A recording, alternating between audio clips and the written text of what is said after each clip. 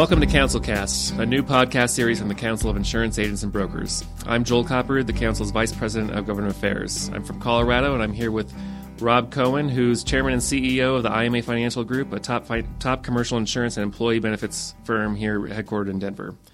Rob is a civic and community leader in the state of Colorado, serving on the Denver Metro Chamber of Commerce, the Metro Denver Sports Commission, among other great organizations. Rob's also the Council's chairman this year. I want to take this opportunity to sit down with Rob and talk a little bit about Amendment 69, which is on the ballot here in Colorado. It's dubbed as Colorado Care, and Colorado voters will be deciding on Amendment 69 in November. It's a state constitutional amendment that would create a single-payer health care system in the state of Colorado and virtually wipe out the benefits market as we know it in the state. The amendment's fraught with uncertainties concerning health care benefits and limitations and insecurities regarding the reimbursement model for Colorado health providers.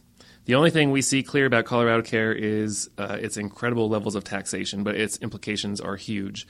And I would like to reiterate that it's not just a state issue, but it's also a national issue. So I'm just going to start this off with a couple questions for Rob, and we'll just have a nice casual conversation. Great. Thank you, Joel. Rob, what are the tax implications? Let's start there. What are the tax implications for the people of Colorado, and how does this become a reality? Well, as you said, this is a very complicated measure. It's actually an amendment to our state constitution. And so the tax implications are it's a payroll tax. It's a 10% payroll tax that would be paid 2/3 by the employer, 1/3 by the employee. So basically 6 2/3% by the employer, 3 1/3% by the employee. The unseen part of the implications from a tax standpoint is it doesn't stop there. So all K-1 income, all capital gains income, any other income is taxed at 10% too. So if you think about it from a small business owner standpoint, not only are they getting taxed on the payroll part for their business that they're running, but then when they take their own distribution, they're getting taxed again, another 10% on the profits that they're taking out of the company. So the tax implications are huge.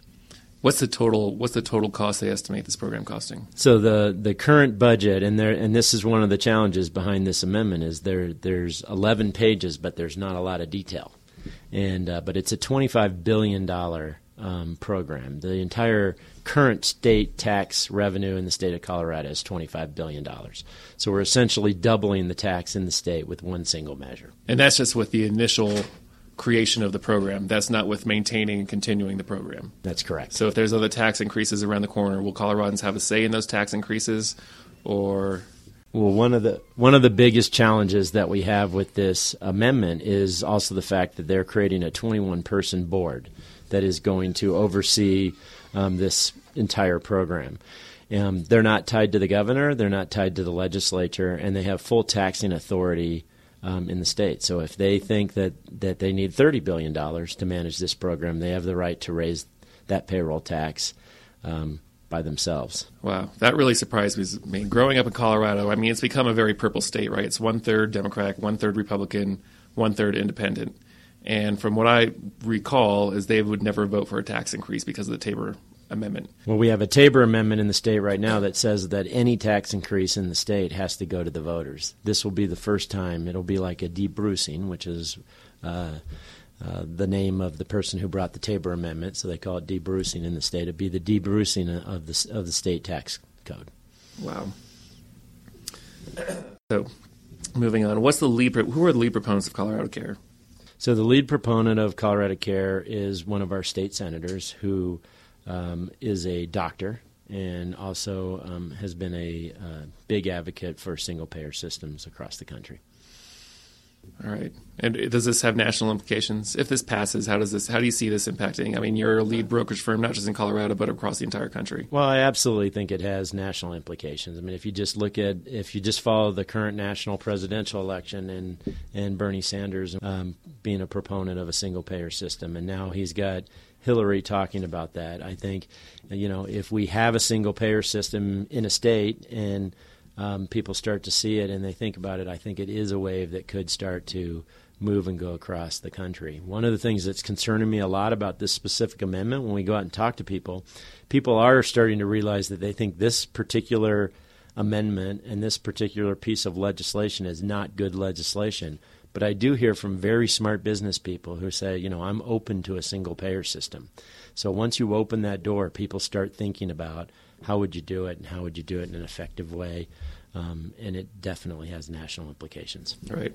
So what message, you talked about your other conversations with other businessmen, business leaders, what message sticks as to why we need to oppose this, why we need to beat this back? Well, I think is it the tax increase? Is it the limited network? Is it, unpredictable benefits? Well, you're a great lead man. The answer is yes. You just answered the question. I mean, the thing that's really sticking with people is the unknown aspect of this from almost every level. The unknown of what it means ultimately from a cost standpoint. There are no actuary studies or numbers that back up what they're doing. Nobody knows what coverage is included or not included. Nobody knows what the medical delivery system is going to be and how that's set up. Nobody understands the implications as far as workers' compensation, because this is not just on the medical side. It also encroaches on the medical payments on the workers' compensation side of the marketplace. And so the questions go on and on and on. And in fact, I met with the proponent for this, and she was presenting, and I said, there's a lot of unknowns. How are we going to put this together? And she said, well, we're going to take 12 months to put it together, and then if it doesn't make sense, we just won't implement it. And I said, well, think about that. If you pass this amendment in the state and you tell everyone we're going to single payer, the entire employer-provided healthcare market is going to pick up and leave while you're doing this 12 months. And then at the end of 12 months, you're going to say, just kidding. And you're going to expect them all to come back in and pick up where they were. That's not going to happen. The damage that you're going to create is so significant. I mean, if you haven't even thought through that piece of it, it really makes me nervous as to what you're thinking about for the actual plan itself. Right. Are you concerned about a wild card proponent of single payer sweeping in donations from it coming in September and October surprise? I mean, right now I know this is not polling high. The latest polls I've seen is 60 to 70% of the Coloradans that are aware of this oppose it. But anything can happen around the corner. Bernie Sanders obviously won Colorado by a large margin.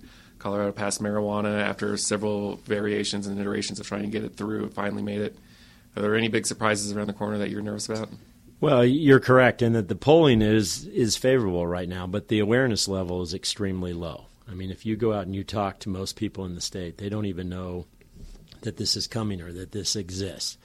And so if there's one thing we should learn from this election cycle that we've been going through in the presidential side is we should never take anything for granted. I always worry about a wild card. I always worry about people just reading the legislation and not digging into the details. And it sounds good. Oh, free health care, and we're going to pay for it like this. And on the surface, it sounds really good until you start getting into the details. And so I worry about that. And then you worry about somebody coming in with a lot of money and funding it in a way to really make it sound even better than it does now. And then, once that wave starts, it's awful hard to stop. We need to stop that wave now. Yep. That's great.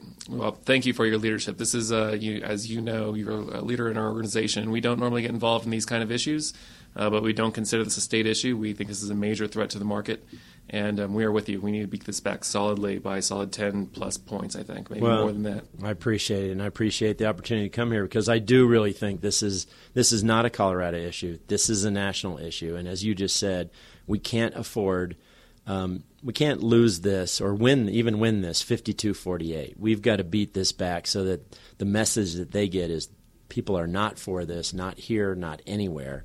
And the way that we're going to do that is, we need to not take this for granted. We need to raise significant funding, not just from our industry, from business in general, from everyone who is opposed to this. We need to fund it, take it seriously, invest, and if we do, then I think we've got a chance to come out on the right side. Yep, I agree. And I encourage everyone listening to this podcast to visit www.ciab.com, where we've got a campaign and a toolkit, essentially, for you to launch your own campaign for your employees and their clients with all the reasons why they need to oppose this measure. Thanks, Rob. Great. Thanks, Joel.